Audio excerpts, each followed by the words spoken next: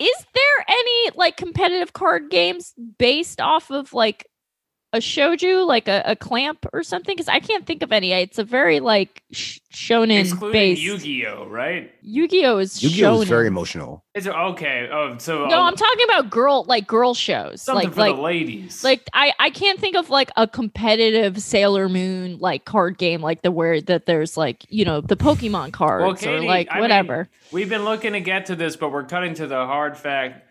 Ladies do not care for cards. That's There's true. something They about like them. video games. It drives them mad, these cards. Yeah, Why is that, do you think? because we'd rather play a video game.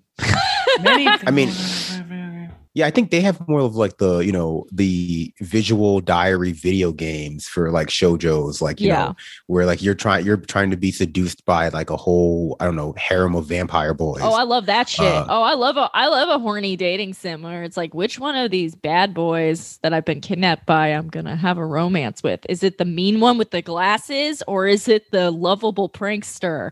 So you're losing points because you can't have a card romance, you're saying? I would say there's probably a lot of overlap because ultimately the goal of both is to capture the most lovers in the world. Guys, strategy. Are we brainstorming here a dating like shoujo romance based card game here? Welcome to my Kickstarter, sharks. I think it could work. It could be very, very on the nose, but people like that. You know, just like steal from different types of, you know, you have your vampire boys that you're trying to defeat in card games. You have your, you know, to win their hearts. Okay, wait, no, you know, you have your game. Okay, so you got a whole deck of boys. Yeah. You have a boys deck. And again, it's not to genderify it. I mean, they could be lovers of any kind, but just for the sake of aesthetic, let's just say we're starting, your first deck is a boys deck. You have to build a perfect cell, if you will. You have to build a dream boat. So it's kind of like Dream Phone, but like Magic the Gathering. Right, so you're like, I play always on time. My boyfriend never misses my birthday.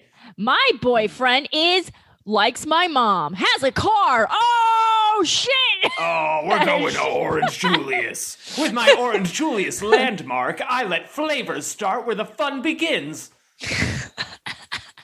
I like this idea. I think that we could have it, you know. Boyfriends. Boys deck battles boyfriend. I think Boys deck is a great name, especially if you're going to keep with the boat theme. Yeah. You can just end up, you know, it could be like, or even like Pokemon, like some sort of boys capture game. Well, yeah, where you and then have your boys fight other girls. Yeah, boys. we're gonna sell it in England.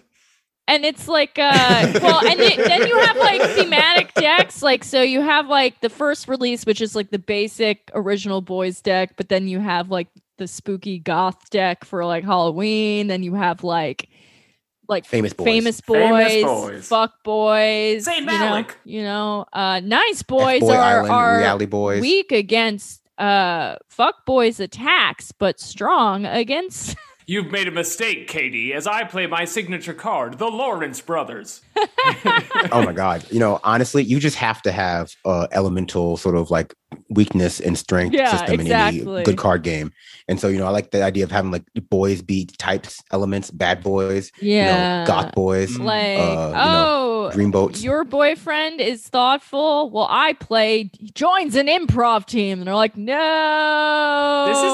This is tying back into, I just watched Magic Mike 2 again because I remember being like, this is a good movie. And I rewatched it and I was like, well, maybe like, you know, I enjoyed it. But there's a whole part of the movie. This is like a key plot point is they're trying to get Mike back into stripping because he has a successful moving business he starts at the end of the first one. And so they're showing him the love of the game. And then one of the characters they introduce to show you all the different kinds of strippers you can be is Donald Glover plays a stripper of the mind who is not jacked, but will always do a freestyle rap for you. And ladies love it. Okay, well, I'm gonna tell you right now, there's no way that's more impressive than just having a six pack. Because like there is a great episode of MTV True Life that's all about like, well, I mean, it's framed as my boyfriend / husband's a stripper and I want him to stop. And male strippers seem like they have a lot more like tools and magic tricks in their kit than like I would have assumed from watching Magic Mike. One guy like breathes fire, like he gets on stage and he like gets all sweaty and oily and he starts breathing fire. And it's like, yeah, you got to really impress women. The culture of like the male strip club angled at heterosexual women is a very bizarre. It's like the same type of chicks that love like amateur erotica online. It's like a very narrow thing. So you can't just be a hot piece of ass. You have to be. You also have to be a magician. You have to be able to fix something, or you have to be like Channing Tatum in that movie, which is like a world-class dancer who incidentally is hot, unrelated. Yeah, I've never seen the second Magic Mike, but now you've inspired me. It's worth your time. It's one of the best movies about stand-up comedy I've ever seen. I am a big Channing Tatum fan. I love him in She's the Man, where he plays speaking of another Amanda Bynes boyfriend / roommate at the soccer academy or whatever. Like, I mean, it's a boarding school. And I also just recently watched, of course, Step Up, the movie where he plays. That was his big break. That was his big break as like a white guy who can dance and like who's all of his friends are inexplicably black. He's a legendary card. He's very rare. Yeah. Oh yeah, absolutely. Amazing dancer. I think if you get a Channing Tatum. I think if you get a Channing Tatum, where it's like good looking, kind of funny, can dance, like that's just like the Exodia. Isn't he dating what's her face? Lenny Kravitz's daughter. And he's on a bike and he's following her around with that look in his eye, and you know that look. So not racist. That's perfect. Because she's like a powerful force. So his only downside as an actor is that he cannot act, but it doesn't come up much. It really doesn't. Just take the shirt off. You're fine, baby. It almost makes the movie better because he's almost a more convincing guy in having no personality but being the best dancer in the world. Like, I know a ton of guys in real life who kind of are like Channing Tatum acting. Who's like, so crazy, dude.